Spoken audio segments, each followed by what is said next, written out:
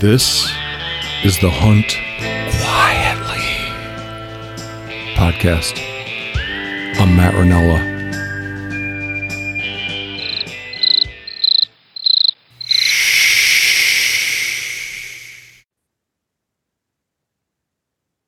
David, thanks for agreeing to join me tonight for chit chat. I don't typically do this because it just gets to be too formulaic if I do it every single time, but you've been involved in so much and done so much and worked for so many organizations that I'd like to start by, if you're willing, having you give us a brief description of your past. I'm sure. I'd be happy to. I grew up on the coast of Connecticut, and then I joined the Marine Corps. And I spent much of my youth in a Marine Corps Force Recon unit, kind of the Marine Special Ops unit. And when I left that, I was a little struggling with a lot of things, so I fled to Montana, like a lot of people did back in those days. And I moved to Montana in 1985, been here ever since. I have degrees in wildlife biology and journalism. So you after you got out of the Marines, you came to Missoula or Montana, Missoula, right? And that's where you pursued your degrees? That's correct. Yeah. Okay. The Marine Corps helped pay for it, Okay. And more recently I got my MFA in creative writing, but I have worked. That was just a couple of years ago. Yeah, 2 years ago. That's wild, because you're it's not polite to ask how old somebody is, but you're not I'm 63. Okay. Yeah, you're not a non-trad student. That's pretty cool. And let's see, I've worked for the U.S. Forest Service.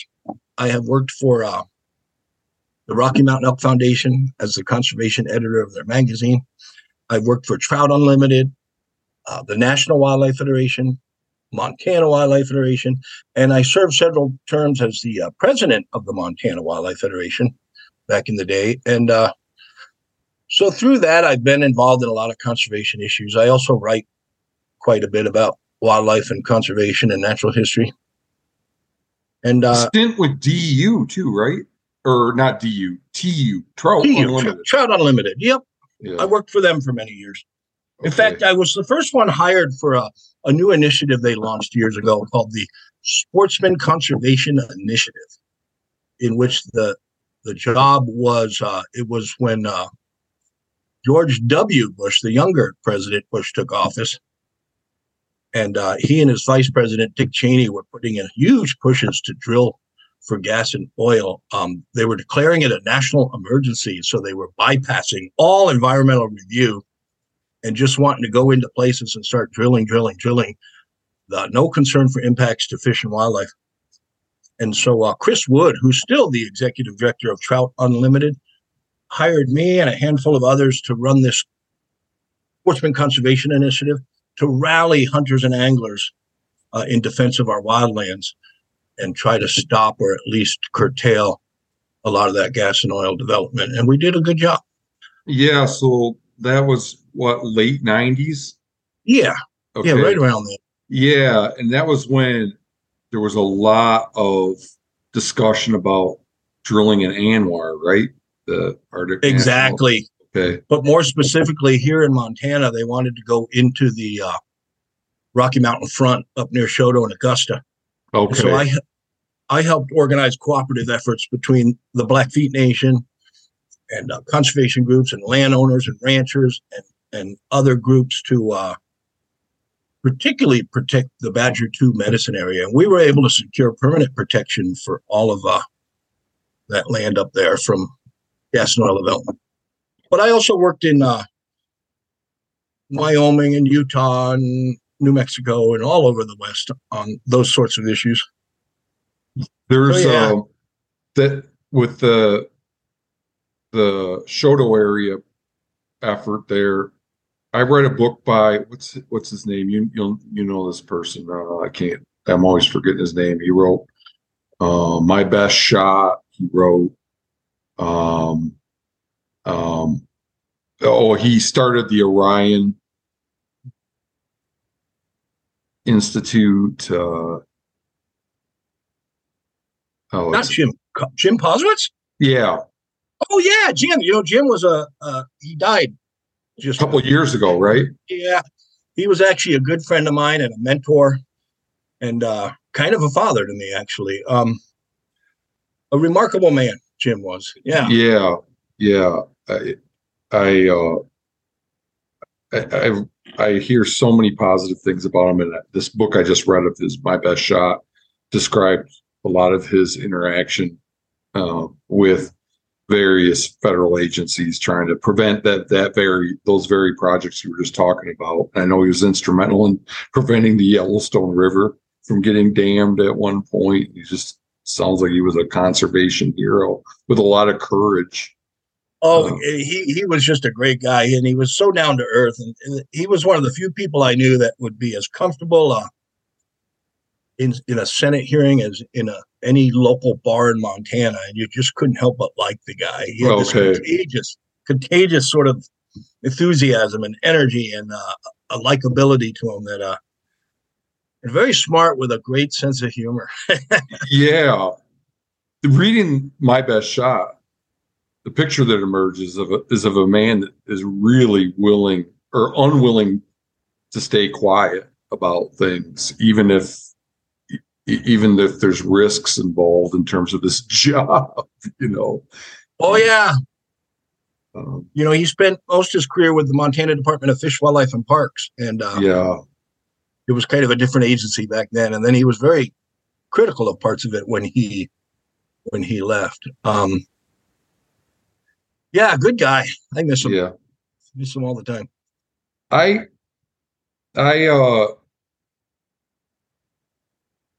feel like nowadays people that work for FWP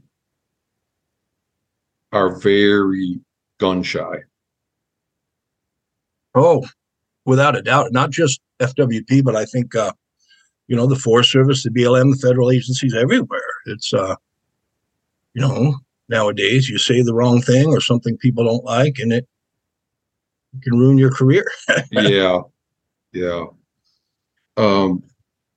So there was just reading that book. It was really striking how he would go above his superiors and say what he thought and really weigh in heavily on all kinds of issues. And my friends that work for FWP, I have several of them. There's no way they would make the kind of unilateral moves that Jim Posewitz would make. He was just partly a different time, I imagine. He was unique, and he pulled it off in a way you just really couldn't be mad at him. I mean, he one of my favorite sayings of his, he used to tell me, well, Dave, I'd agree with you, and then we'd both be wrong. You couldn't help but laugh at that. I remember one time in a real contentious meeting with the Montana Wildlife Federation, and people were getting upset. He and I was the president, and I was getting a little upset by how contentious everything. Him telling me, well, Dave, if we all agreed, there'd only need to be one of us. So he had this sort of Will Rogers sort of wisdom. Yeah. I wrote the introduction to one of his books, and it's kind of a tribute to him. I want to go back and find that again because okay. It was also sort of a tribute to Jim. Yeah. Tell you, this kind of ties into maybe our discussion coming up. But when I was still pretty young and new to Montana, I remember sitting down and having a couple beers with Jim, and it was before I knew him real well. And I said, Jim, it's odd. I just don't feel like I fit in. I don't really fit in with the environmental crowd all the time. And even though I'm an avid hunter, I don't really fit in with the hunting crowd all the time. And he kind of smiled and he looked at me and he said, you know why, Dave? And he sort of grinned and leaned in and toned down his voice like it was a big secret. He said, that's because you and I, we're Leopoldnians, and there aren't many of us around. And I've used that ever since, regarding, of course, Aldo Leopold and his teachings. And Jim is truly probably the most Leopoldian person I had ever had the pleasure of meeting and talking to. similar mindset. It's been fascinating to hear a discussion between Jim Oh, Boswitz and Aldo Leopold, wouldn't it? yeah. That'd be a podcast for you. Yeah. I wouldn't do much talking during that conversation. Yeah, I'd keep my mouth shut on that one. Maybe you and I could script it out, like, and just we could refresh our memories on what they wrote, and like you could play one and I could play the other. There you go. I'm actually doing something similar to that right now, where this guy that I've met through the podcast, he and I are scripting out a podcast where I play myself and he plays like a very loud, media driven hunter, and we're gonna do it like a big time wrestling kind of a motif to it. Wow, that'll be fascinating. There's a name, there's a word for that, like where you pretend, where you suspend your disbelief and you're like willing to go along with something you know it's fake.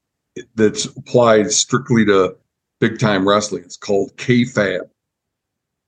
K-A-Y. I hadn't either until he told me it. K-A-Y-F-A-B-E. So yeah, I'm gonna look that up later. Yeah, it'll be our K-Fab episode. What made you go back to school?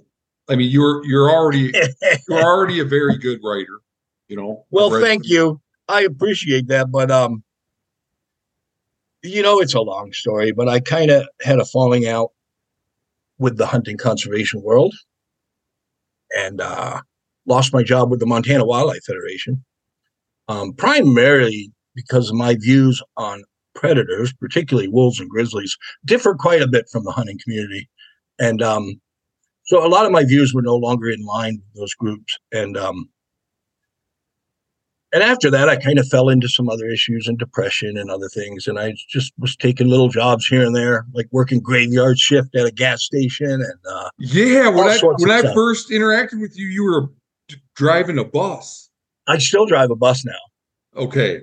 Because when you're a writer, you have to have a real job to make money, you know? Yeah. I'll tell you how that happened. So I had always wanted to go get my MFA. So I decided to go for it. I was in a good position in life to go for it. I thought, it can't hurt to continue studying the craft and learning what I can. And the school had a good reputation, and I was living here and not doing much else. So I went back there and got my MFA. But while I was in the program, I took a job as a driver for the University of Montana's bus system. It's called UDash. And it's one of the best paying student jobs at the university. You have to be a student, to get the job. I see. And they put you through the training and they teach you to drive the bus. And I ended up kind of liking it. It's are you like taking sports teams to events? Is that what it is? No, primarily what we did was there's like student housing, and there's parts of Missoula where a lot of students live in apartment complexes. So we drove, we just had a route, like a regular city bus route, to bring students to the university, to the campus and back. But we also occasionally did, sports teams, and we brought people to practices and back. But mostly it was catering to students who lived off campus, because parking on the University of Montana campus is not only expensive, but it can be very difficult to find parking. So a lot of students choose to use the bus service because it was it's paid for by student fees, so they don't have to pay to ride it once they pay those student fees. And I liked it enough that after I graduated, I'm working on some writing projects, but I just kind of moved over to the city bus system, which is called Mountain Line, a play on Mount Lion. And okay, it's an easy job. I drive in circles and sit on my butt and drive in circles and get paid pretty well for it. So, and you could probably think about your writing. And I do quite a bit, to the point where it's distracting. I often make, wrong turns and have to tell my pastor, sorry, I made a wrong turn. I'll fix that. We'll go back. I'm like a spaced out bus driver. Picture Mr. Magoo driving a bus. I'm probably going to get fired now for saying all this, but and I do, I read a lot not while I'm actually driving, but you have breaks here and there. And yeah. I bring along good books and a notepad, and I do think a lot while I'm driving. It's that kind of job. Yeah. Yeah. It sounds wonderful to me, given how stressful my job is. Um, so, okay, now I have two things I want to ask you about. Yes. I mean, I'm sure there'll be other things will come up. I'm definitely interested in hearing more about your falling out with the conservation community. Like I gather that Well, the hunting conservation, anyway. Yeah, hunting conservation community, right? I gather that you are more concerned about predators and than and less warm to the idea of hunting predators than most folks you were working with. Is that what the rift was? Kind of. On a bigger picture, if it's okay for me to just kind of ramble a bit. You go for it. Yeah. On a bigger picture, I have all kinds of problems with some of the nonprofits.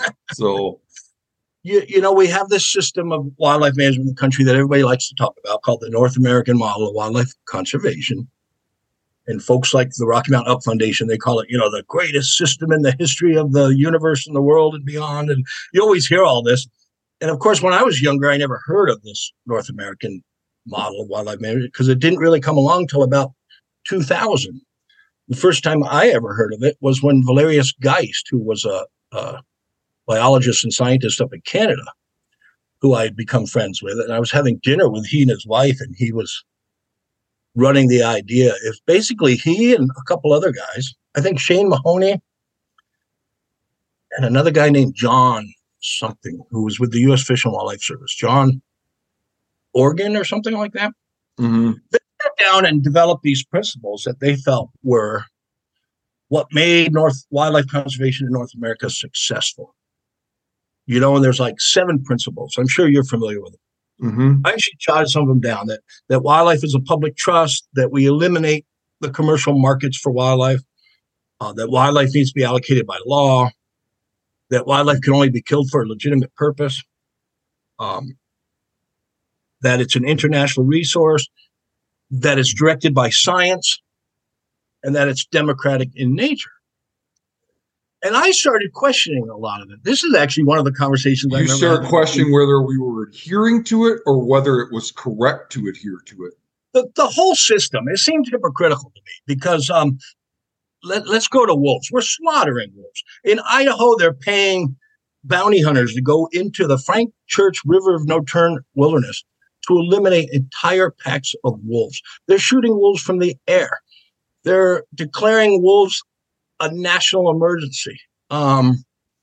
They've just gone hysterical about wolves, and most of the management is based on social pressure that's based on lies and myths. Myths like there are different species that, were introduced here that didn't originally exist here. Bullshit. Can I swear here? Yes. Can. Thank you. Sorry about that. And then if you hadn't sworn by the end of the recording, I would have made you swear a few times. Well, I'm a Marine, so it happens. And that wolves, kill just for the fun of it. That wolves are annihilating our elk populations. One of the directors of the Rocky Mountain Elk Foundation called wolves the worst ecological disaster since the decimation of bison. And this was all going on about this time period. And I started thinking something's wrong here because that's not based on science. That's not killing animals for legitimate purpose, unless killing for fun and entertainment counts as a legitimate purpose. That's not the public trust. That's not democracy, including everybody in wildlife. So I started kind of questioning the whole system. Hunters, not quite as much as hunters say. Hunters like to say we pay for wildlife conservation. We don't. When you figure in federal lands and federal management and other things, we pay for about 6% of conservation in this country. Oh, wow. That's an interesting if you can call figure. It conservation. So how did you arrive at that? Did you do the math yourself? No, I just read quite a bit about this. If you look at it, and let me get back to that other thing. So, and now they want to do the same with grizzlies. They want to open up hunting seasons for grizzlies, not based on sound science, but based on social pressure, mostly from hunters who want to kill grizzlies. And again, they're saying things that are scientifically unsound, like killing grizzlies will make them more fearful of us. Killing grizzlies will reduce conflict between humans and grizzlies. None of that is true. None of that is scientifically verifiable. In fact, most of the science we do have shows it's not true. So I started. What do you think the impact of wolves has been on elk in Idaho? Well, and now Montana's having similar policies. Have you seen? Yeah. You know, you can shoot wolves at night on private lands. Right. You can hunt them from the air. You can kill up to 20 wolves a year. And none of that is based on science. None of it fits within the North American model. Okay. My personal experience, I can tell you, is where I hunt elk, and I'll just say it's on the Bitterroot National Forest within a wilderness area. And I've been hunting elk there now for 36 years. And I've killed a lot of elk back there. And I was hunting elk back there before wolves were introduced. And I've been hunting there, I guess, almost just as long since wolves were introduced. And I did notice changes. I noticed the hunting became more challenging for me. The elk bunched up more. They were more alert because they're being, they're more alert because they're hunted all year now by wolves. And safety comes in numbers. So I notice they bunch up a lot. They move around a lot more because they're pushed around in different habitats. I might go into where I traditionally find a lot of elk in the fall, and I could tell they had been there maybe a week or two earlier, but they're not there now. So I got to go elsewhere to look for them. And then I also started thinking, well, this is how elk evolved. Everything we love about elk, or I should say everything I love about elk, their speed, their agility, their wariness, co-evolved with wolves. Wolves shaped what elk are. And I'm not only grateful for that, but I just think it's cool to be able to have such a wild experience and hunt in an ecosystem where grizzlies and wolves still roam too. We're not necessarily the top predator anymore. Yeah, I was. So to answer your question, to hunt in the southern Madison quite a bit, and there was this guy I used to run into that down there, and he told me one time that hunting on a mountain without a grizzly on it is like kissing your sister. I love it. That actually sounds like something Jim Boswitz would say, but I like that. That's good. So yeah, I like wildness. I love wilderness. I love everything about the wilds and healthy functioning ecosystems. And so to me, yeah, the hunting became more challenging, but I still managed to find and kill elk, and the numbers show there's still plenty of elk. They're not, back to the former director of the Rocky Mountain Elk Foundation, wolves didn't annihilate our elk populations like everybody predicted. In fact, they're begging people to shoot elk in a lot of places. We got a lot of elk. Would there ever be a circumstance under which you'd be okay with hunting wolves? Oh, I think, okay, this is a tough one, but yeah, there is, for management purposes, for where maybe depredation has become out of control and unacceptable. The problem with wolves, or managing wolves, and again, this gets back to the North American model of wildlife management and our claim by us hunters that, science dictates what we do. And there's people who say, oh, we need to manage wolves like we manage elk. Well, the way we manage species like elk is by understanding their ecology and their behavior and their breeding behavior and their social structures. And we manage them by what we know, right? So it's sustainable. Here's what we know about wolves. If a particular dominant wolf is killed, it can throw, they evolved as a main predator with not a lot of predation. So you kill a particular wolf. I know scientists don't like to use the term alpha anymore because there can be different dominant wolves. One wolf can be dominant in the hunting. One can be dominant in the breeding. It changes a lot of their social structure, and it can cause a lot of disruption in the pack. So they break up. They fight. Sometimes they kill each other. They break into separate packs. You can end up with more wolves. Yeah, I've heard similar things about coyotes. So what happens if we go out and just let hunters start killing all the wolves they want? and same with coyotes, exactly. We could end up exasperating the problems managers think they're taking care of. But I guess it makes the hunters happy because they think they're doing something. They think they're killing these evil animals that are eating all their elk. So again, this ties back to that other question I never really finished, which I started looking at all this and it really started disturbing me. And I started realizing that the way our current system of wildlife management is set up is that hunters pay for most of the state wildlife agencies. On average, hunters pay about 35% of state wildlife agency budgets. In Montana, it's higher. It's at like 55%.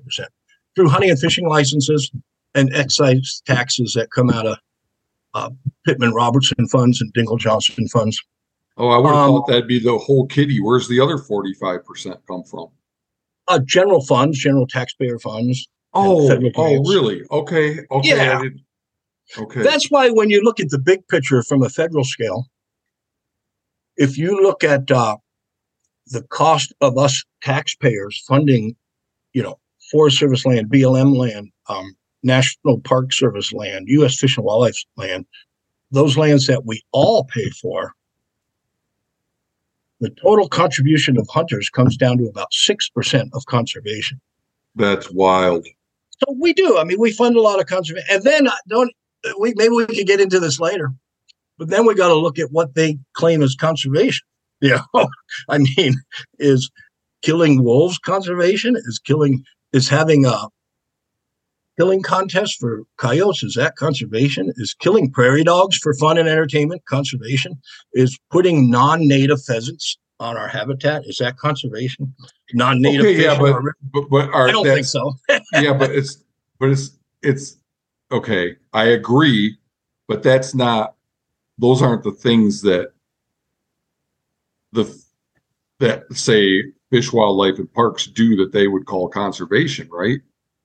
Oh, yeah, because, hunters say that here's how much we contribute to the state wildlife agencies. And then they call that conservation. I see.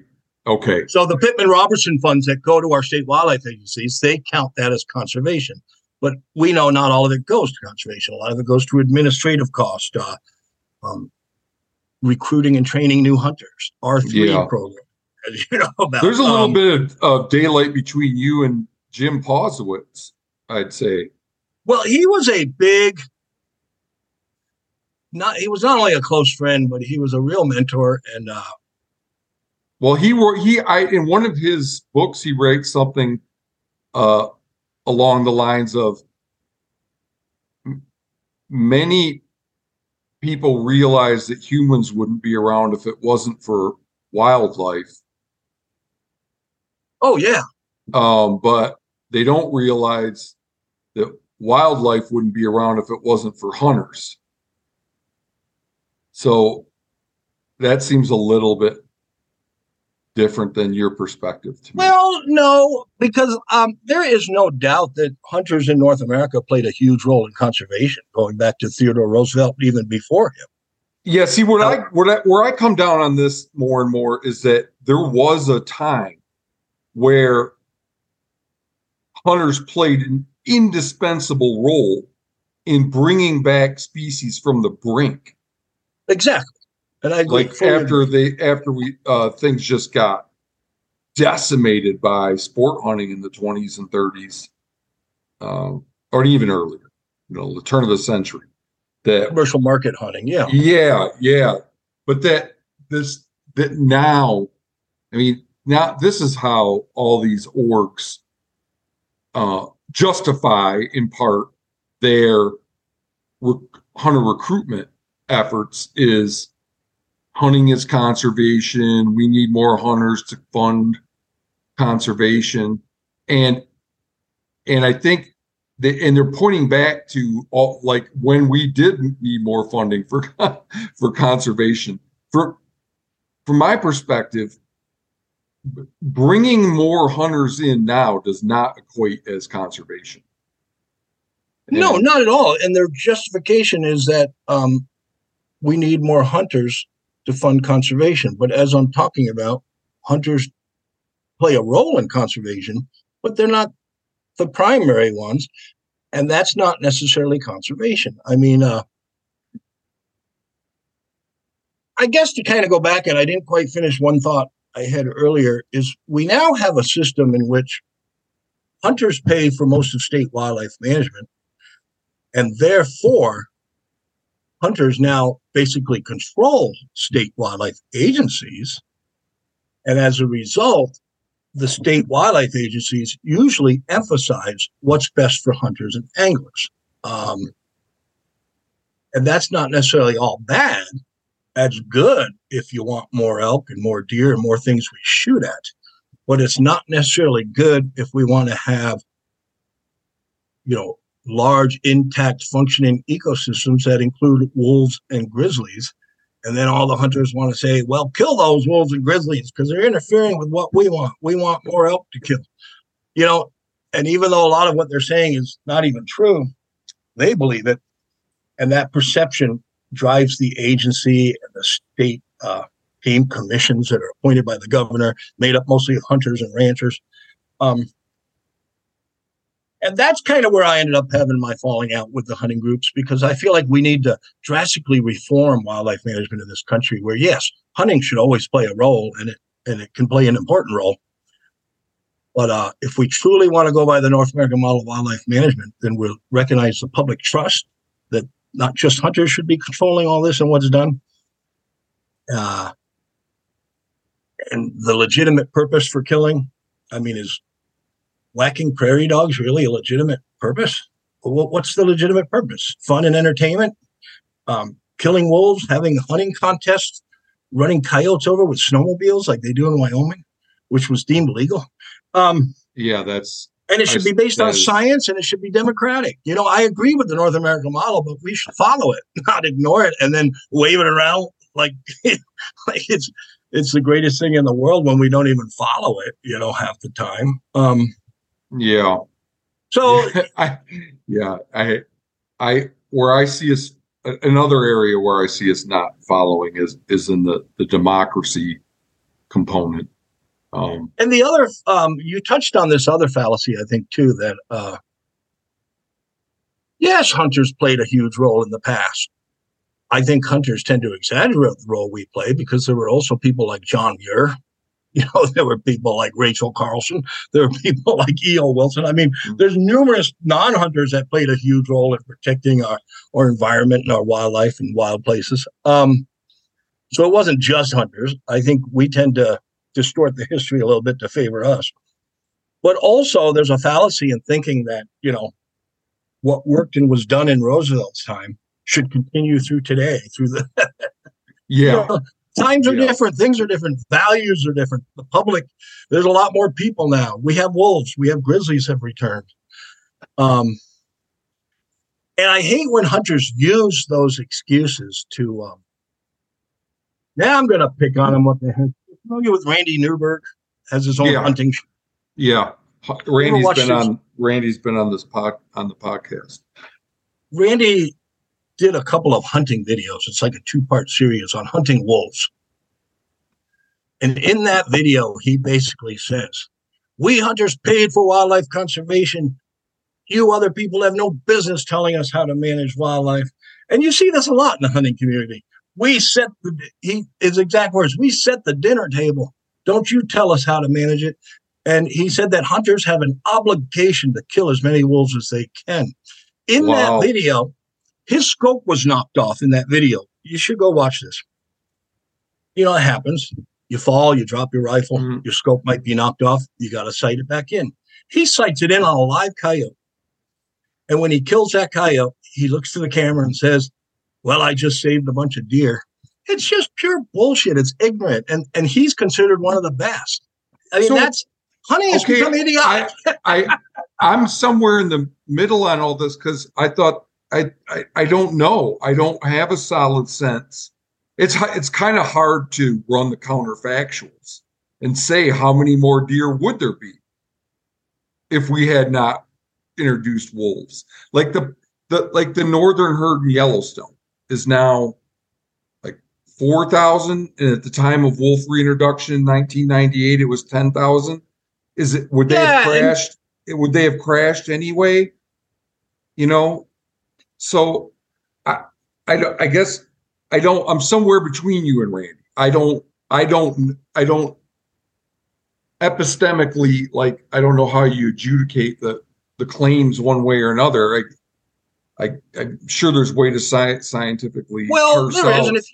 if you go way back in the 1930s and 40s when Olaus Murray and others were studying Yellowstone, and they estimated the carrying capacity of the Northern Range to be between, I think, 5 and 8,000 elk.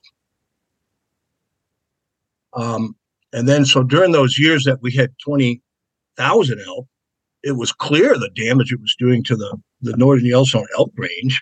It was, damaging the riparian communities, the aspen communities. It was affecting every other species in there that relies on all that. And now we do know that wolves have returned.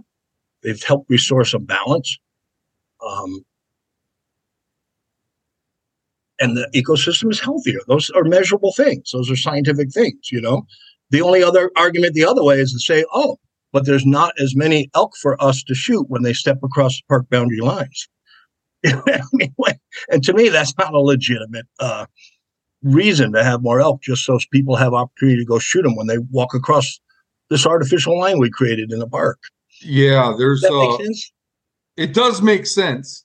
I guess it just depends on what your value system is. I mean, that's a good point. I could see where someone would make the case that what we should be trying to optimize or maximize is the ability of people that want to shoot an elk to shoot an elk. Like, I guess there's multiple ways to be a secular humanist. You could think that it's incumbent on us and it's best for us and it's best for overall well-being to maintain everything, or you could be like, no, we just want Montana to be an elk factory, And I don't know which, right? And I don't know which of those is. I certainly wouldn't want to be the one to make that decision. I'm glad there's wolves out there. I tend to think they need to be managed. I don't know. I mean, and then with grizzly bears, it's like we hunted grizzly bears in the state, I guess, for many, many, many. I mean, up until 1970, they'd been hunted in Montana for all of human history here. So would you be okay with hunting grizzly bears if you felt that there were enough of them to withstand harvest? Oh, again, I don't think I would anymore. There was a time I'd say yes to that. But again, grizzlies are a top apex predator. They evolved without predation. We now have several distinct populations that are separated and isolated, and most biologists agree that there needs to be connectivity between, say, the Yellowstone population and the northern population if we're going to have long-term health and sustainability for grizzlies. Okay. Again, if you kill the wrong grizzly, if you kill a big boar, which is what most hunters want to go after, you can disrupt a lot of their breeding behavior and territorial structures, and it can exacerbate the problems you think you're creating. It can increase infanticide. Infanticide? Yeah, I read a couple articles about that in Norway where that was the case. So, I think if you have a problem bear that's become too habituated to people and it's breaking into cabins, like happened several times now up the North Fork of the Flathead, then there's occasions and you move that bear and it keeps coming back. You have to kill a bear, but hunters aren't targeting those bears. What about in Alaska? Well, I don't know a lot about Alaska, but I know they hunt bears and they got a lot of bears. I don't know what impact that's having on the population. I don't know. But you're not like, to be honest with you, I guess this is not, Okay, so what I'm getting is if it came to a vote, you'd vote against hunting grizzlies in Montana. But if you were in Alaska, particularly now, they're not ready to be delisted now. There's too many challenges they face right now. Yeah, okay, but if you lived in Alaska and it was an entirely different situation, the bear populations are all connected spatially, then you might be okay with it. I'm just trying to. I don't know. Okay, I'm trying to get a sense at what level you oppose it. And I'll tell you why, because I don't think there's any legitimate justification for it. Why kill a grizzly bear? Why? For fun, for amusement, for entertainment? Is that a legitimate purpose? I don't think many people eat them. If you're gonna eat, if you were gonna eat it and use the hide, then you could ask. Then it'd be just like killing an elk in certain respect, wouldn't it? Kind of, except elk evolved as prey, and they're a prey species, and because of that, all of their breeding behavior. This is why grizzly bears are very slow to reproduce, and the survival rates aren't very high because they didn't evolve as a prey species. They don't flood the land with a bunch of grizzlies that other creatures can eat. Okay. Elk do, Okay. Elk breed and breed and breed. They have lots of calves, and every year there's more new crops of calves, and they feed, not only us, but the wolves and the coyotes and the eagles and the. So I don't know. That's a tough question, Matt. But what about black bears? Well, personally, and I used to hunt black bear. In fact, killed a lot of black bears, and I used to hunt them with a bow. And personally, I don't hunt black bears anymore. I'm definitely opposed to hunting them over bait and spring bear hunting, which kind of illustrates some of the criticisms about hunting I'd like to get back to, because it was about that same time period I had that falling out with the hunting groups. But that's a tough one. I just don't see any biological or ethical justification for killing apex predators, except under specific cases where you're targeting individuals that have become a problem. Okay, this is like back to grizzlies too. It's interesting, but most conflict between humans and grizzlies derives from sow grizzlies' innate aggressive behavior to protect their cubs, right? Mm-hmm. Now, every hunting season that's proposed anywhere doesn't include hunters going out and killing sows and cubs. So how does going out and killing a young boar or an old boar prevent those conflicts? It doesn't. That's the answer. And yet, I guess what really bothers me is the lies and the misconceptions, the justification that people come up with, that they'll lose their fear of people, that they will be less aggressive, that it'll reduce conflict between humans and grizzlies.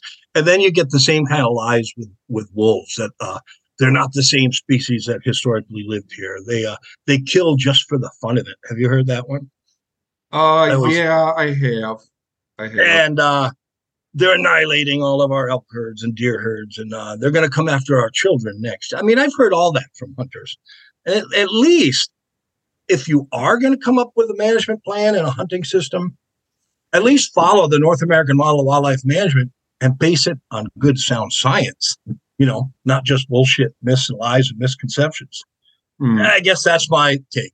I could support hunting seasons if the biologist could come up to me and persuade me with sound science, sound logic, and not just BS. If they say, here is our plan, here's the science behind it, and here's what we expect the results to be. Instead, they're just doing it on, they're just catering to the demands of ranchers and hunters, basing management on lies and myths, and they're exasperating the problems they think they're taking care of. And then those problems become so bad that then the hunters and ranchers are demanding we kill even more. It gets into be this weird cycle. Let's stop and look at the science and look what's really happening on the landscape, and then decide what we should do. Does that make sense? It does. It does. I'm just not familiar with how much the agencies that manage wolves know about their impacts. I mean, maybe they do have some calculations that they run where they're like, we need to reduce numbers by 25%, or the elk are going to start to tank. I don't know, Yeah, and there is a lot of science out there that's often dismissed and ignored. In the hunting community overall, isn't usually real friendly towards dissent and questioning. Yeah. Well, there is this narrative that we're all supposed to stick together and be in lockstep. I don't know if you remember this, but about that time period, back when I was working so hard in all the hunting groups, I was also on the board of directors for the Outdoor Writers Association of America. And I don't know, I just think this is all kind of fascinating what happened back then, and is still going on. The Sierra Club joined the Outdoor Writers Association of America as like a corporate or sustaining member. The NRA led hunters into protesting that and were just furious. And a whole bunch of them walked out on the OWA. They didn't want that group to have anything to do with it. And of course, accused them of being anti-hunting and some of that's still going on today.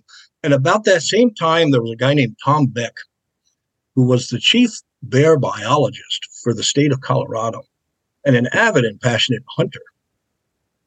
But he started looking at research about some of the impacts to bears of shooting bears over bait. Their habituation to human handouts, how it was changing some of their habits and behavior, and also some of the impacts of the spring bear hunt. And he wrote an essay about it that was very thought-provoking. In fact, it's included in an anthology by David Peterson called The Hunter's Heart, Honest Essays on Bloodsport. And anyways, when he first pitched that article, he pitched it to Outdoor Life, and Outdoor Life was going to publish it. But the Wildlife Legislative Fund of America, which is now called something else, and the NRA got wind of that. And they rallied and led all of the hunting industry and hunters to threaten Outdoor Life and say, if you publish that article, we'll never advertise with you again. We'll never read your magazine again. We'll never subscribe. So Outdoor Life backed off. They didn't publish the article. And the two editors of Outdoor Life at the time resigned. Oh, and that's wow. Kind of that is a fantastic story. Oh, yeah. You can look this up. And Dave Peterson would be a great guy for you to talk about. I don't know if you're familiar with Dave's work. He's a Colorado bow hunter that has written extensively about hunting ethics and hunting. And anyway, that whole thing blew up, and it made me realize once again that there really isn't any room in the hunting world for dissent or to question things, and it's become so powerful. I mean, another tenet of the North American model of wildlife management is that we not eliminate markets. And of course, back then they meant markets for things like dead bison and bison hides and elk ivory teeth and all that sort of stuff. But look at how commercialized hunting has become and how powerful the hunting industry now is. And if you even question, something that's sacred to them, they just come an all-out attack on you. They come. I've been subject of it several times. You've been subject of it? Oh, numerous times. It's amazing how many times I've been accused of being an anti-hunter. Oh, and I'm familiar with that when you wrote about R3. Yeah, and I saw a little bit of that. That wasn't the only time. I also wrote an article. It didn't surprise me. Yeah, about hunting social media where I got skewered, and so and with this hunting, so the market. The wildlife shouldn't be we shouldn't be a market for wildlife. I would argue that hunting television and hunting social media create a market. Oh, without a doubt. And then all the advertisers in the industry too. And then all these guys do is promote, the products. They sell they use carcasses to sell products. That's instead of using the carcasses to I just learned that a lot of the bison that were shot, they used the hides as I didn't know this, but to instead of rubber, like on a between two gears, they would use leather. Really? And yeah. So a lot of bison hide was used in that way as like the to drive gears.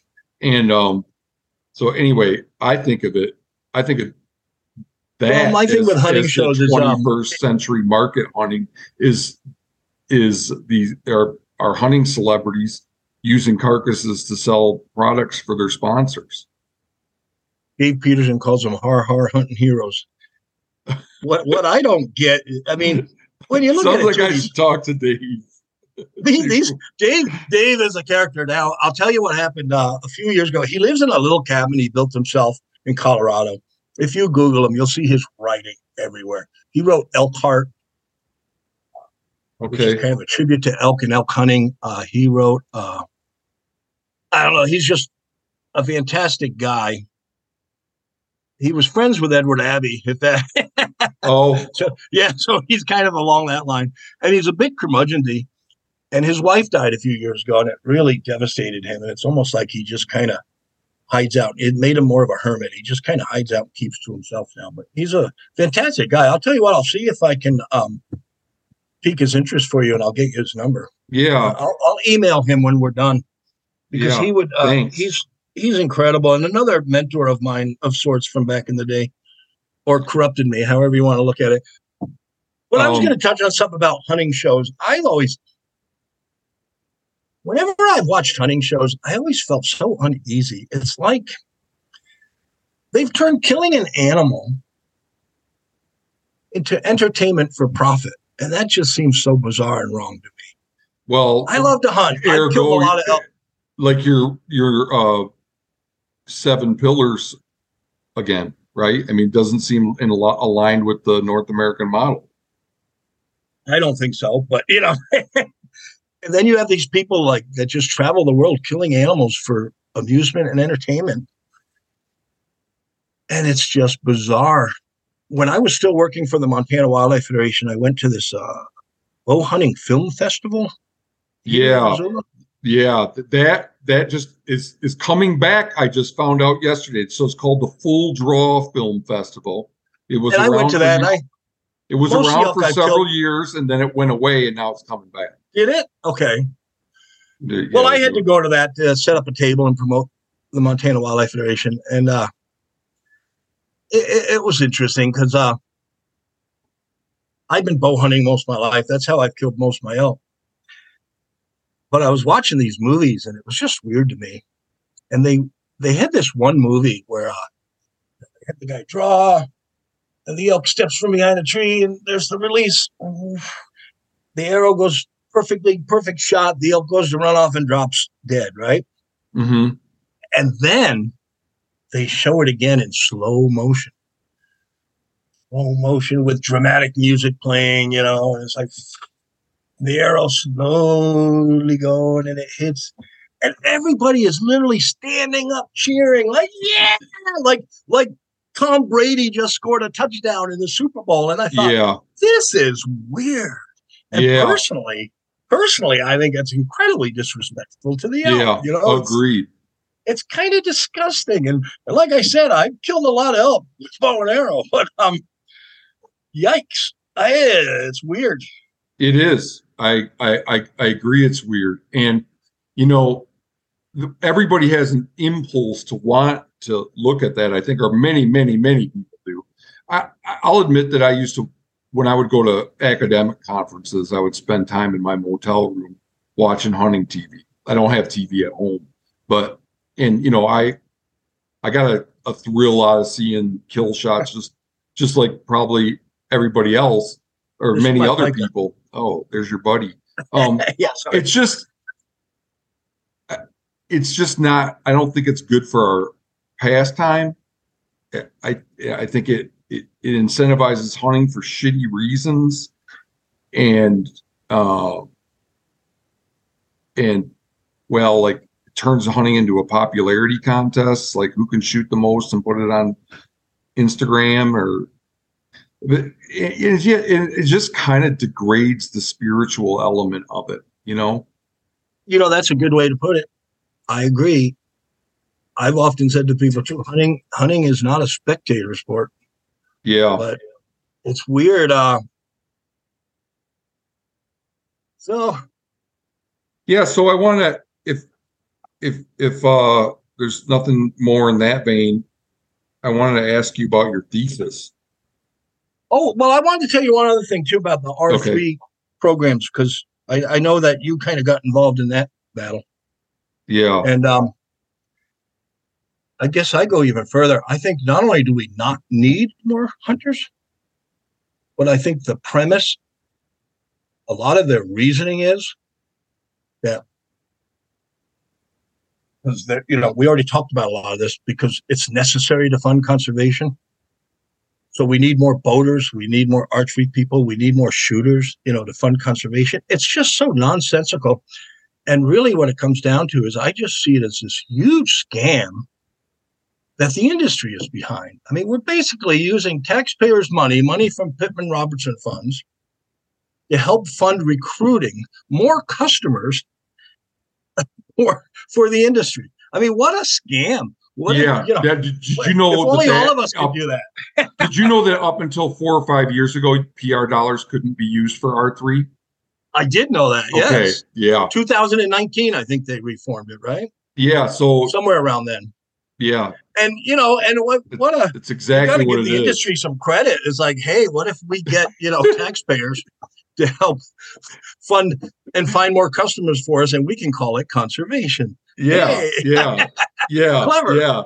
But the weird part is we'll leverage a tax against citizens, and that'll be our advertising dollars. But as you learned, if you question it, then the whole power of that whole industry will come down on you. It's like, it's like questioning the NRA. You do it and watch out. They come after you. Yeah. Anyway, sorry. My pieces.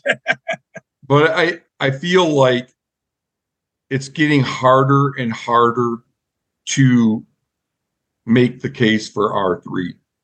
And I take some credit for that, but it's just what I always say is the biggest three problems in hunting today are crowding, lack of access. I take a nationwide view on this, not a Montana-centric view. Lack of access, crowding, and inability to draw tags. If you look at what has happened to draw odds for non-residents, say, of a Western state, they plummeted in the last decade. And how in the world can you look at that? And I also use a lot of the data on what intense hunting pressure does to wildlife, the negative consequences of it. There's lots of peer-reviewed studies, everything from ducks and fat concentrations in ducks, infanticide rates of bears, lots of stuff with cow to calf ratios in elk. There's a ton of information out there of the tremendous impacts we're seeing of too many people hunting elk during the rut. Okay, right. So that it's getting tougher for the nonprofits to justify their R3, I believe. When you look that's good. When you look at like the way I put it is they are contributing to the biggest, and when I say they, I mean RMEF, Backcountry Hunters and Anglers, Ducks Unlimited, Pheasants Forever, North American Wild Turkey Federation, all the nonprofits that have an R3 arm. I say they're contributing to the biggest problems in hunting today. They're making it harder to draw a tag, more crowded, and more hunters you have, the more valuable access becomes. So people are more willing to pay for more willing to pay for it. So I see them as it's this weird thing where these groups that started out trying to help the sportsmen are now the enemy of the sportsman, in my view. And that's been a common theme since I can remember. That Dave Peterson, Ted Carsodi, and others that have written so eloquently about this have always said, we're basically, it's the old Pogo cartoon. We're our own worst enemies, or we found the enemy and it is us. I think hunters have always been their own worst enemy, and we continue to be so, even more so. Yeah, but this isn't the hunter. This is the hunting industry. And and the industry, but they sort of, it's all tied together because then they rally the hunters. We're in a time where truth no longer matters, or as Mark Twain said, never let a fact get in the way of what you choose to believe. And they feed the hunting population with a lot of bullshit, and then a lot of hunters believe it, and then they rally against those of us who are questioning things, and it's just weird, it's Yeah. odd, but Yeah. I've always There's embraced I guess it's because people are busy, but there's not a lot of philosophical introspection in the hunting community. I don't think we are presented with authorities, people that are hunting celebrities, that are people that are that work for hunting nonprofits, and what they tell us is basically received wisdom for us.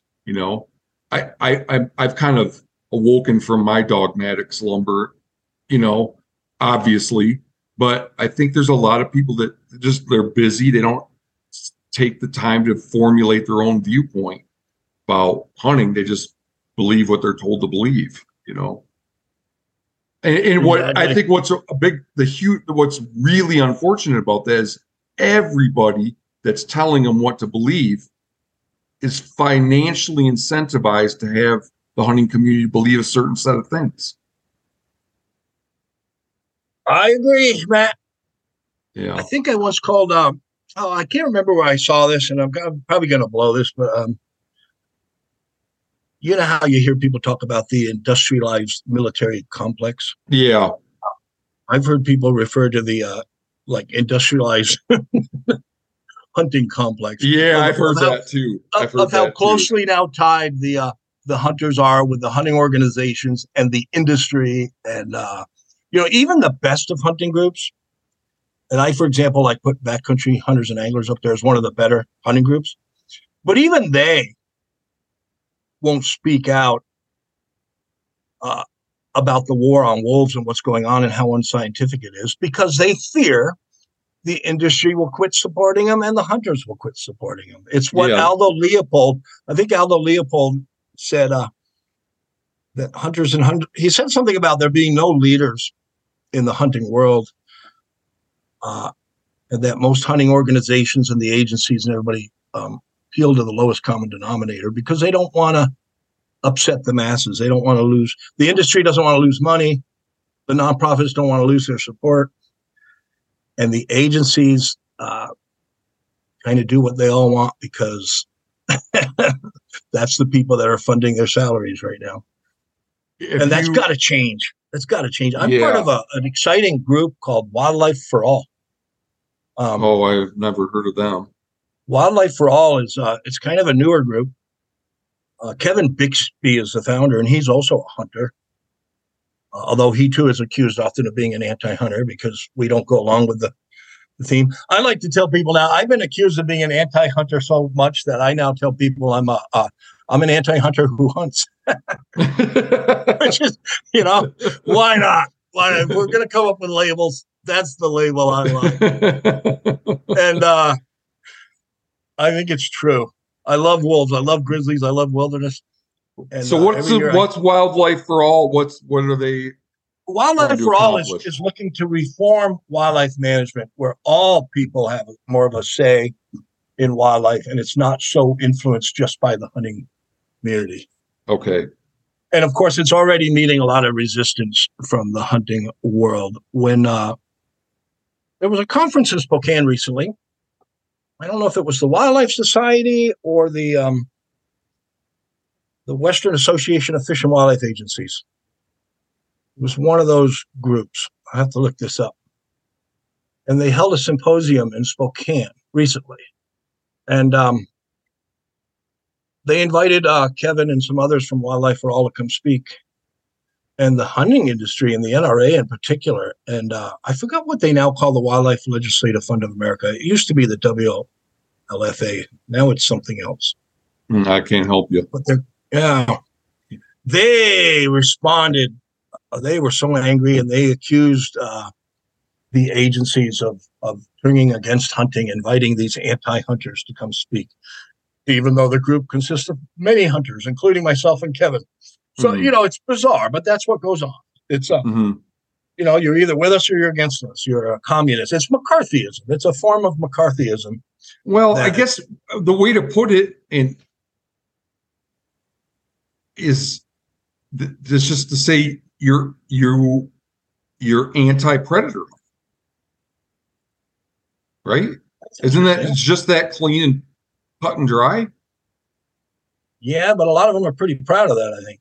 Being anti-predator. No. Well, yeah, I'm not saying you. I'm saying you, David, are anti-predator hunting, right? Oh, anti-predator hunting. Yeah. Yes. I'm sorry. I thought you said anti-predator, and I was like, well, that's what most hunters are. But no, yes, that's a good way to look at it. I mean, you're a person that likes to hunt for herbivores. But it goes beyond that. And not omnivores and carnivores. I also really like healthy, functioning, intact, resilient ecosystems, of which predators are a major critical part of.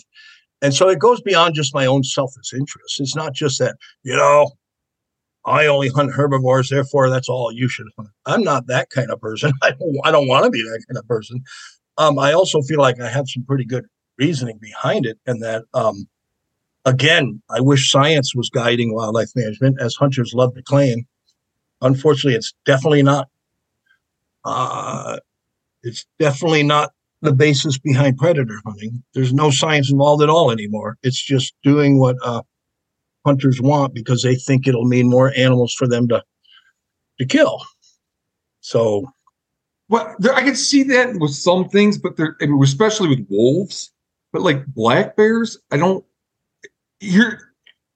motivation for hunting a black bear, I've shot a few of them, was never, I'm going to go bear hunting so that there's more elk around this fall, by God. It was, I'm going to shoot a bear. I'm going to eat the meat. I like it. And it is good. I do like black bear. And I'm going to do something with the hide. And to me, that's like no different in terms of the mental process, the motivational for doing it, than hunting a pronghorn antelope or a deer or an elk.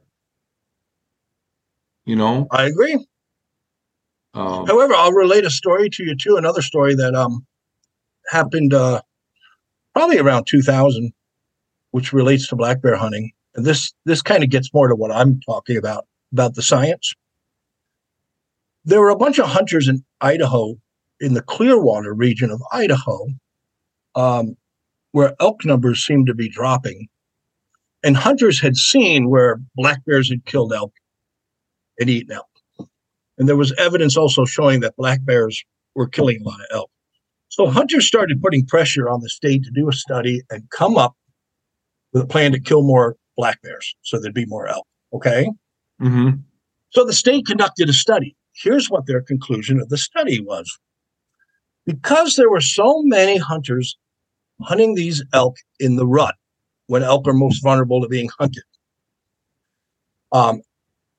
and also because of some roading and clear cutting and easy access, which increases the vulnerability, reduces habitat security, and increases the vulnerability of hunted elk. Okay? So a lot of bulls were getting hammered. And there was low bull to cow ratios in this herd, and there was also a lack of mature bulls in the herd. And what that can do, what the science shows, is when that happens, it kind of throws the breeding behavior off. Cow elk will breed through a longer period of time. It causes more stress with the cows because there's basically, like a biologist once told me, imagine a human population with only teenage boys doing the courting and breeding, Okay. The big bulls were gone, and on and on and on. And what it basically, in a nutshell, showed that not only were calves being born later in the season, they were also being born over a longer period of time. They weren't getting what biologists call this flooding strategy, where like all calves are born at once and kind of overwhelms the predators. So because of this, and they were also being born late after the spring flush of green, and things were already starting to dry out. So because of all this, because calves were being born late, and because not as many cows were being impregnated, and because they were being born over a longer period of time, they were more susceptible to predation.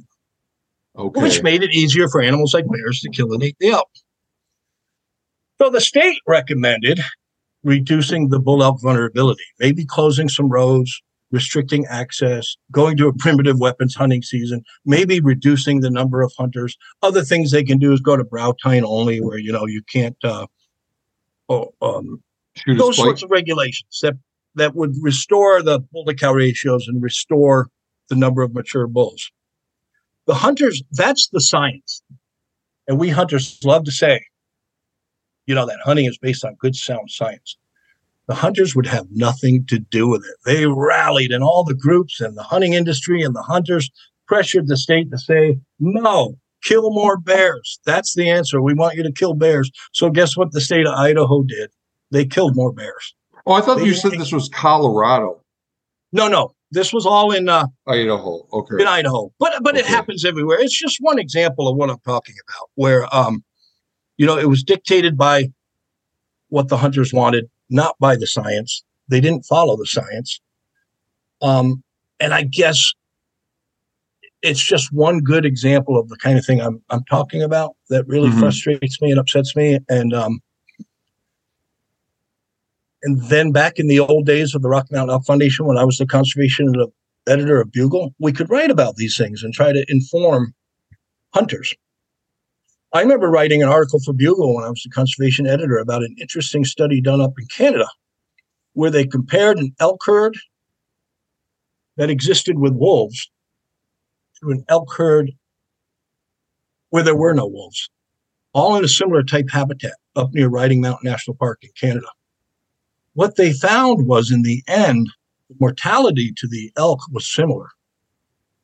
In other words, in the herd that had no wolves, every 4 or 5 years there'd be a harsh winter and just as many elk would die. This kind of ties in what you were saying earlier.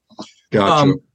So what they found was that the predation was with wolves was not additive, but compensatory.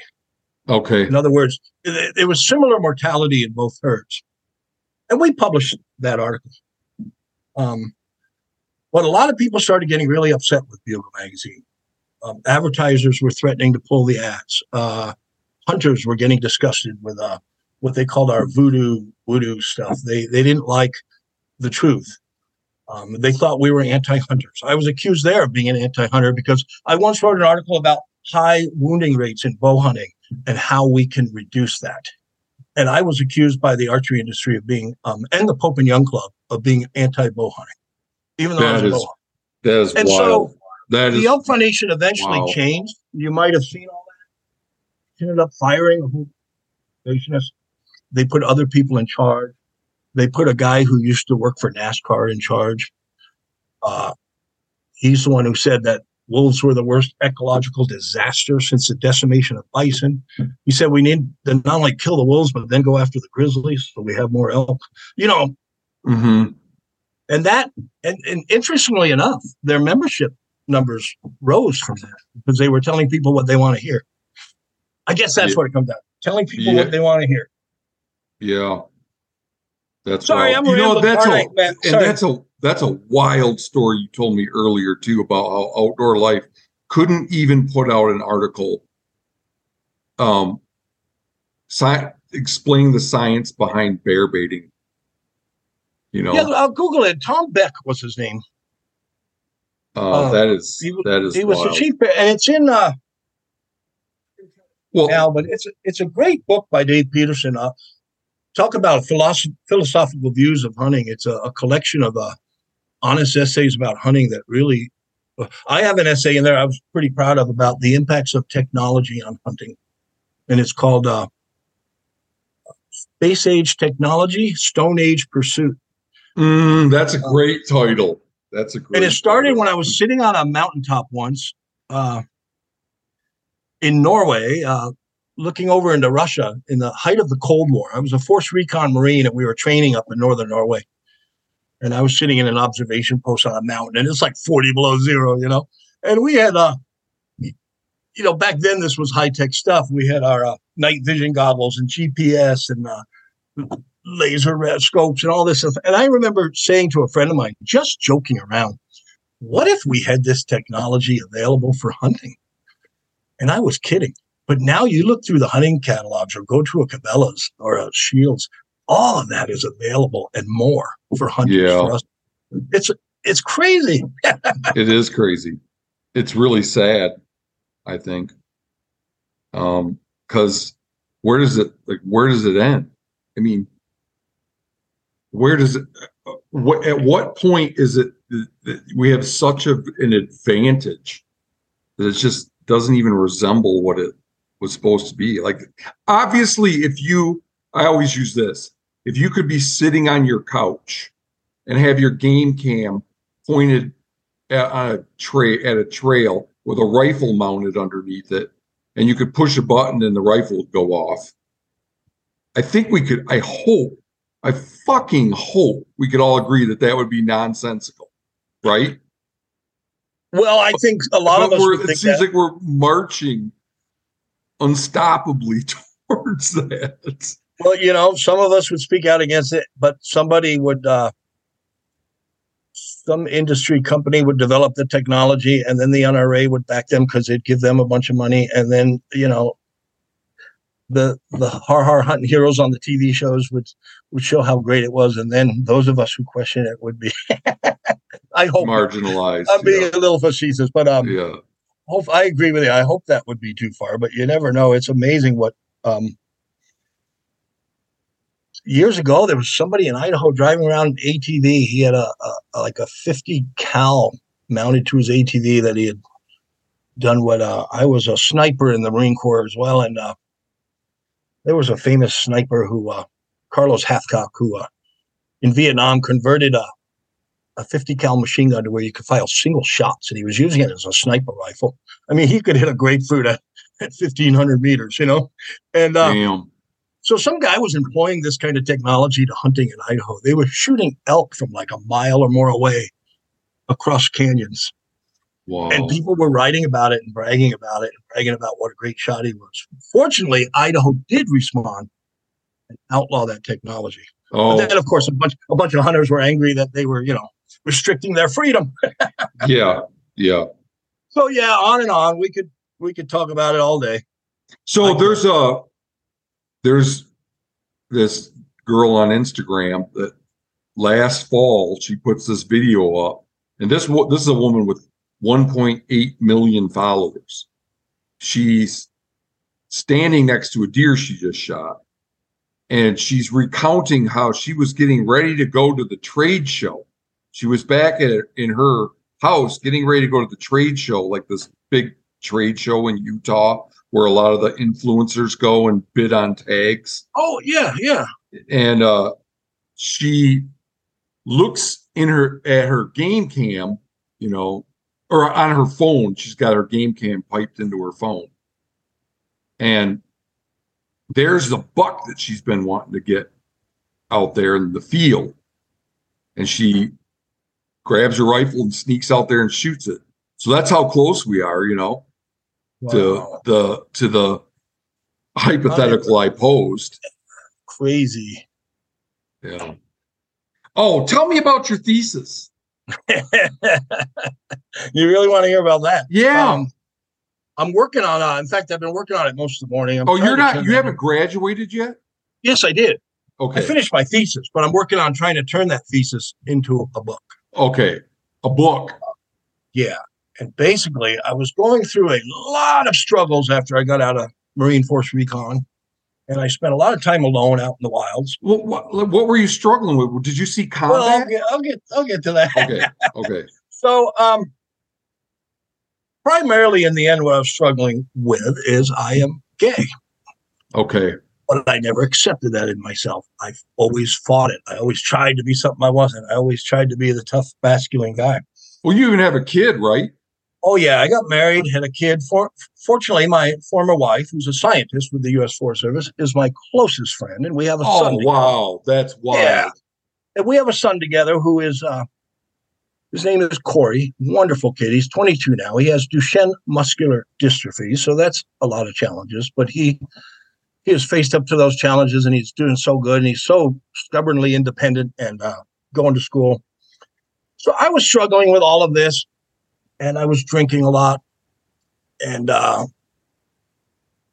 one day I drove to a trailhead near Missoula and was considering suicide. I brought my shotgun with me and I came close to killing myself. And then I thought, I'm just going to take off. And this wasn't like a plan where I thought, I'm going to go on a big backpack trip just for fun. This was like, I didn't think I'd come back, but I had remembered maps.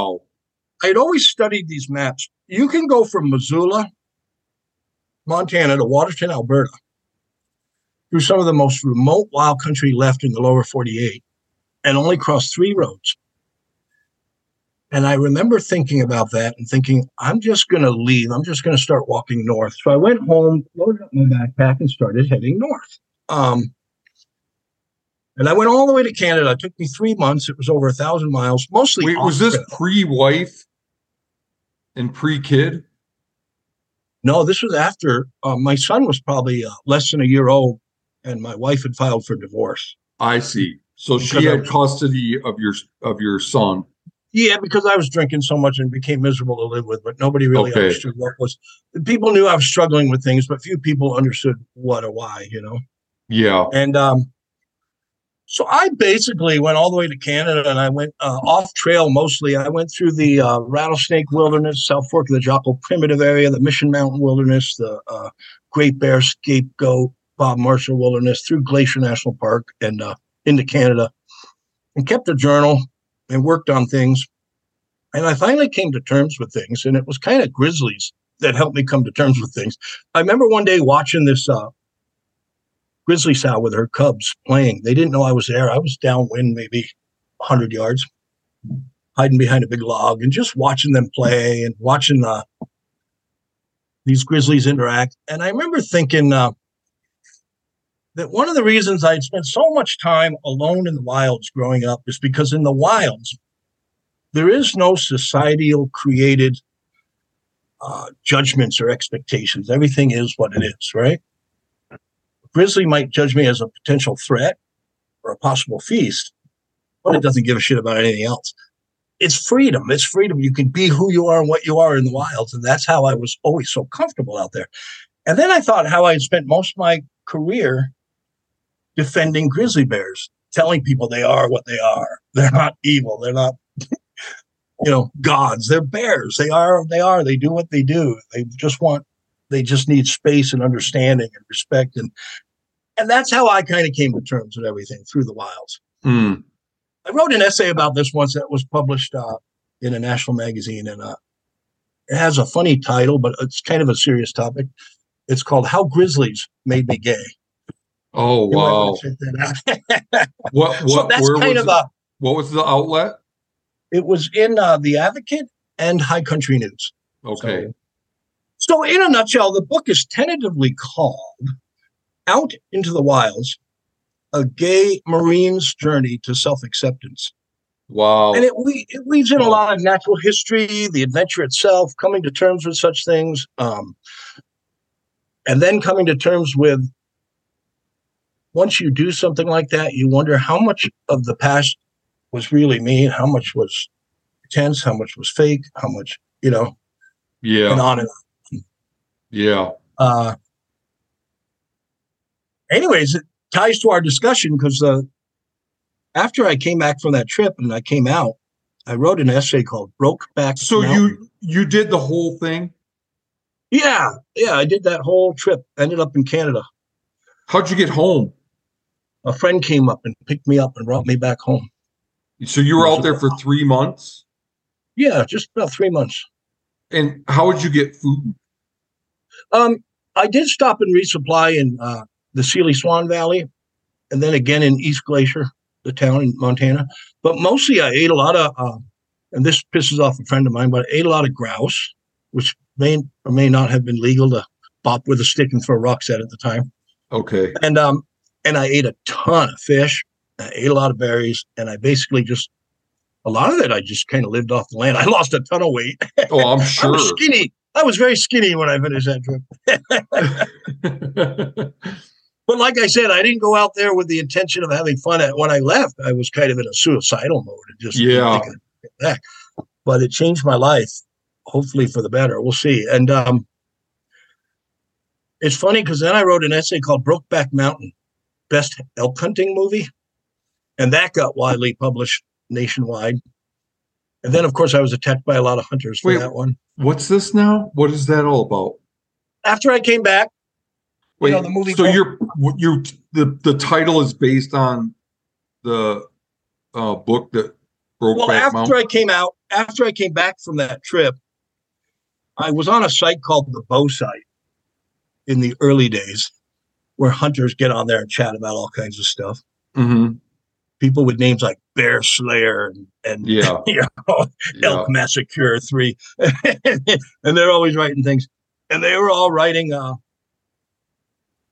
One of them wrote this stupid post about how ridiculous the movie Brokeback Mountain was. And then somebody else got on board. Well, you didn't watch it, did you? Well, of course not. I didn't. I wouldn't watch it. I mean, it was so the insecurity of these guys was so humorous. It's like, oh no, of course I wouldn't watch that. I'm not one of them. And but then somebody wrote, I hear there's an elk hunting scene in it. And somebody else wrote, well, that's hysterical. Gay people could never hunt elk. It was all that sort of stuff. Yeah. So it inspired me to write an essay called Brokeback Mountain, Best Elk Hunting Movie, with a question mark. Okay. And that was published in The Advocate and High Country News. And then NPR asked me to do a commentary on it. And I read it on NPR. Oh. Nationwide. Cool. And I had friends back east. One friend told me he was driving down the road and listening to NPR when all of a sudden I come on. And now we have Dave Stalling from Montana to read this essay. He said he almost drove into a telephone pole. Like, what the hell? So in a way, it was a little bit fun. But so, yeah, that's my thesis, and I'm sticking to it. Yeah. Okay. I'm hoping that'll be a book. Okay. We'll see. How many hours a week are you working on it? I work at least 3 hours a day on it right now. Well, okay. I should say I try to. You know how that is. Yeah. And I drive a bus to pay the bills. Yeah. So I get up and write. I'm also working on other stuff. I'm part of that Wildlife Forever group. I'm still writing essays, columns about wildlife-related issues. I'm going to be giving a presentation here at the end of the month at a wolf conference in Yellowstone National Park.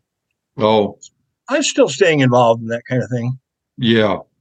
You were writing a lot of blogs for a time, I saw.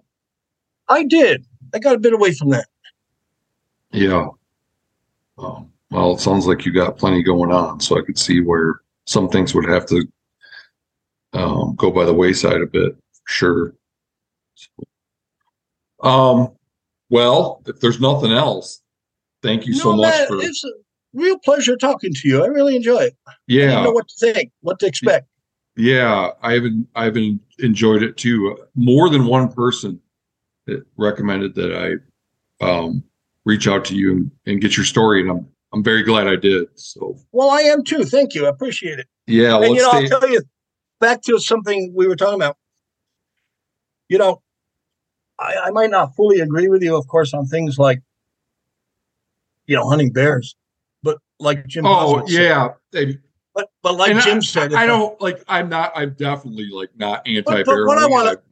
But I understand your viewpoint, But when you do talk about it, at least you come up with what I think are logical, sound, rational reasoning. And I guess that's what I'd like to see more in wildlife management. It's not so much what I support and oppose, but if we're going to say it's based on science, well, then let's base it on science and let's have some rational, logical, reasonable, explanations. Mm-hmm. The public deserves that. We all deserve that. Yeah. The non-hunting public deserves it.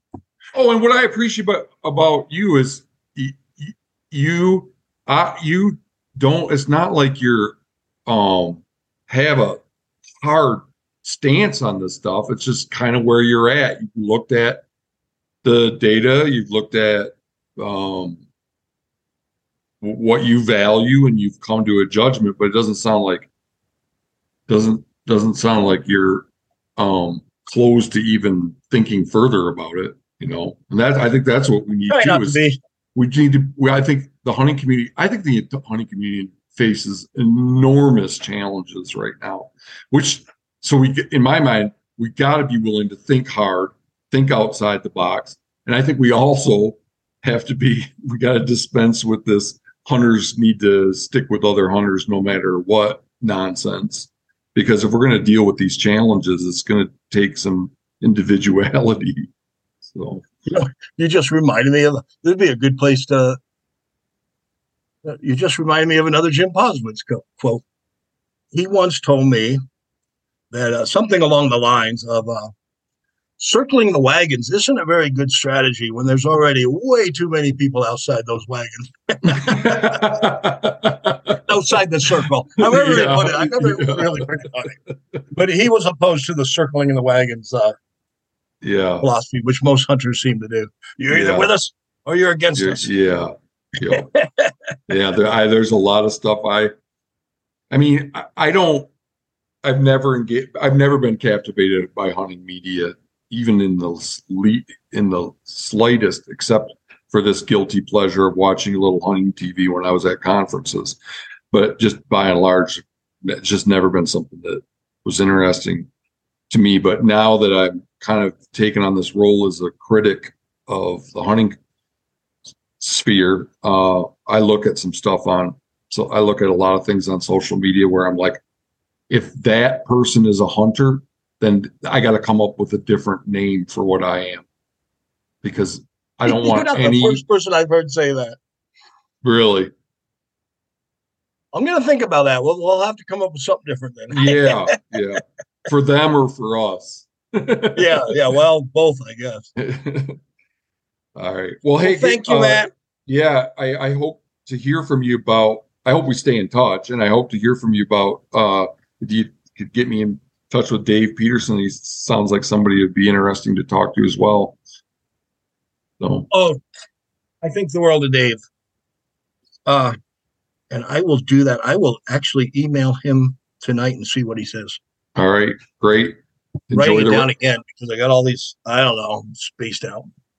Yeah. And I have a Labrador that's keeps jumping on me, let me know it's time for her to go out. So but you better attend to that. Thank you, Matt. What a pleasure. I appreciate it. Back at you. Let's talk again. All right. Okay. I'd love to stay in touch. Let's do it. And if you're ever around Missoula, let me know. Well, I am fairly regularly because, like I say, my wife is there, so I get over that way. Say hi to her for me. Will do. All right. Good night. Thank you. Good night.